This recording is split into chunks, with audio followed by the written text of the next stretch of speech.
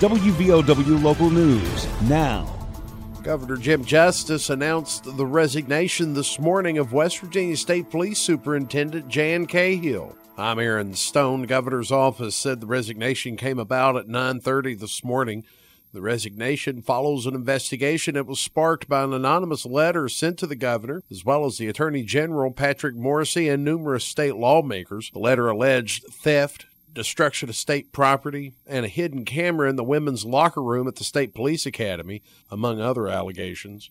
Governor Justice announced the appointment of Jack Chambers as interim superintendent of the West Virginia State Police. We are filling this interim position with absolutely a superstar that has credibility and credentials a mile long, and that's Jack Chambers. He is the deputy of the Capitol Police now, and he's served 26 years in law enforcement with the state police and the Capitol Police. Justice said Chambers reached the rank of lieutenant colonel during his time at state police.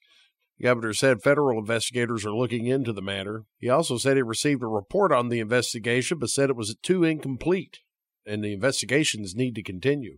WVOW Logan. Don't let aches and pains put you on the sidelines. Lingering pain from aging or injuries can impair your ability to move and take the fun out of everyday activities. Let Logan Regional Medical Center get you back in the game. Take a joint pain assessment at loganregionalmedicalcenter.com/orthopedics to find out how we can help alleviate pain, increase mobility and range of motion, and get you back to living your life to its fullest. Logan Regional Medical Center. Be well, live well, that's why we're here. A fire at Switzer spread from an outbuilding to a house and nearby woods. The fire was reported before 8:30 Saturday night at Still Hollow. Main Island Creek Volunteer Fire Department responded, found an outbuilding ablaze and flames spreading to a nearby main house as well as a nearby forest. According to a news release from the Main Island Creek Volunteer Fire Department, crews handled the fire at the house and the outbuilding before addressing the fire in the woods. Main Island Creek was assisted by the City of Logan Fire Department and the State Division of Forestry. Cause of the fire is under investigation. The Friends of the Tug Fork River will conduct a public meeting this Saturday at the Williamson Fire Hall between 3 o'clock and 6 o'clock. The meeting is aimed at creating like-minded support for the waterway. The meeting will also be a chance to prioritize a list of needs for the waterway going forward. Friends of the Tug Fork board member Madison Mooney says the group wants to hear from everybody this weekend. We want anyone and everyone to come and talk about, why they love the Tug Fork and any concerns that they have with the Tug Fork. A representative from the National Wildlife Federation will be on hand for the meeting in Williamson this weekend as well. And Governor Jim Justice announced this morning West Virginia State Police Superintendent Jan Cahill resigned his position. Governor Justice will address the resignation, announce a new interim superintendent, and additional actions that will be taken moving forward today at 1 o'clock.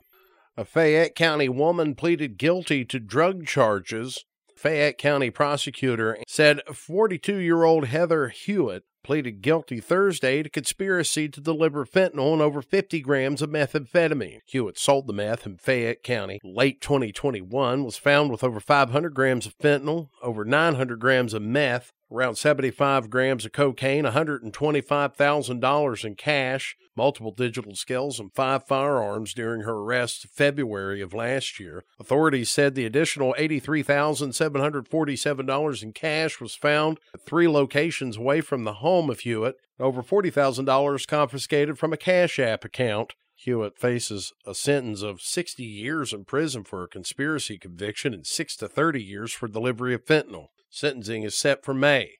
Trial of a man accused of murdering a woman in Kanawha County has been continued until summer. Michael Smith appeared in court this morning. He's charged with the murder of Cheyenne Johnson. Her body was found in a Sissonville well back in May of 2021. According to authorities, Johnson was identified by tattoos. According to the Office of the Kanawha County Circuit Court Judge Kenneth Ballard, the trial has been continued until late July. After Michael Smith's arrest, another suspect was arrested in connection to Johnson's death, Virginia Smith, no relation to Michael Smith, pleaded guilty to murder one and is set for sentencing April 10th.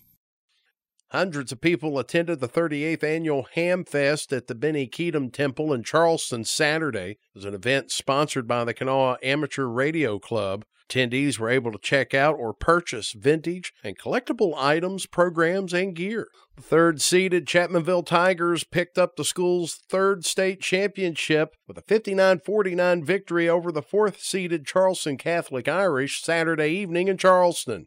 And the corn sounds, and that is it. The Chapmanville Tigers have won their first-class AA state championship since 2019. Also during the boys' state basketball tournament in Class Quad A, Morgantown defeated Parkersburg 65-58. In Class AAA, Fairmont Senior defeated Shady Spring 47-42, and James Monroe picked up the win over Tucker County to earn the Class Single A state championship. Final score 66-33. Get local news on demand at WVOWradio.com and on your smart device. This is WVOW Logan. Here's the Coalfields forecast from the Storm Tracker 13 Weather Center. I'm Storm Tracker 13 meteorologist Chris Knoll, and we're seeing a sunny start to spring and the work week in the coalfields of West Virginia. High temperatures for today look to be a little bit cooler than normal. We'll only be around 49 degrees, possibly breaking into the low 50s for the afternoon hours. Clear skies, they're going to stick around through the afternoon and overnight tonight, and we'll continue to warm up as we move through the week. I'm Storm Tracker 13 meteorologist Chris Knoll. Listen throughout the day or click on tristateupdate.com for more weather information from the Storm Tracker 13 Weather Center. The Coalfields start the day with the morning news. Leaders of America's two biggest geopolitical rivals are about to meet in Moscow. As President Xi Jinping embarked on his first trip to Moscow since Russia invaded Ukraine, the Chinese leader released an article in Chinese state media underlining the need for talks to achieve lasting peace and common security. The morning news, weekdays, starting at 6 a.m. on WVOW.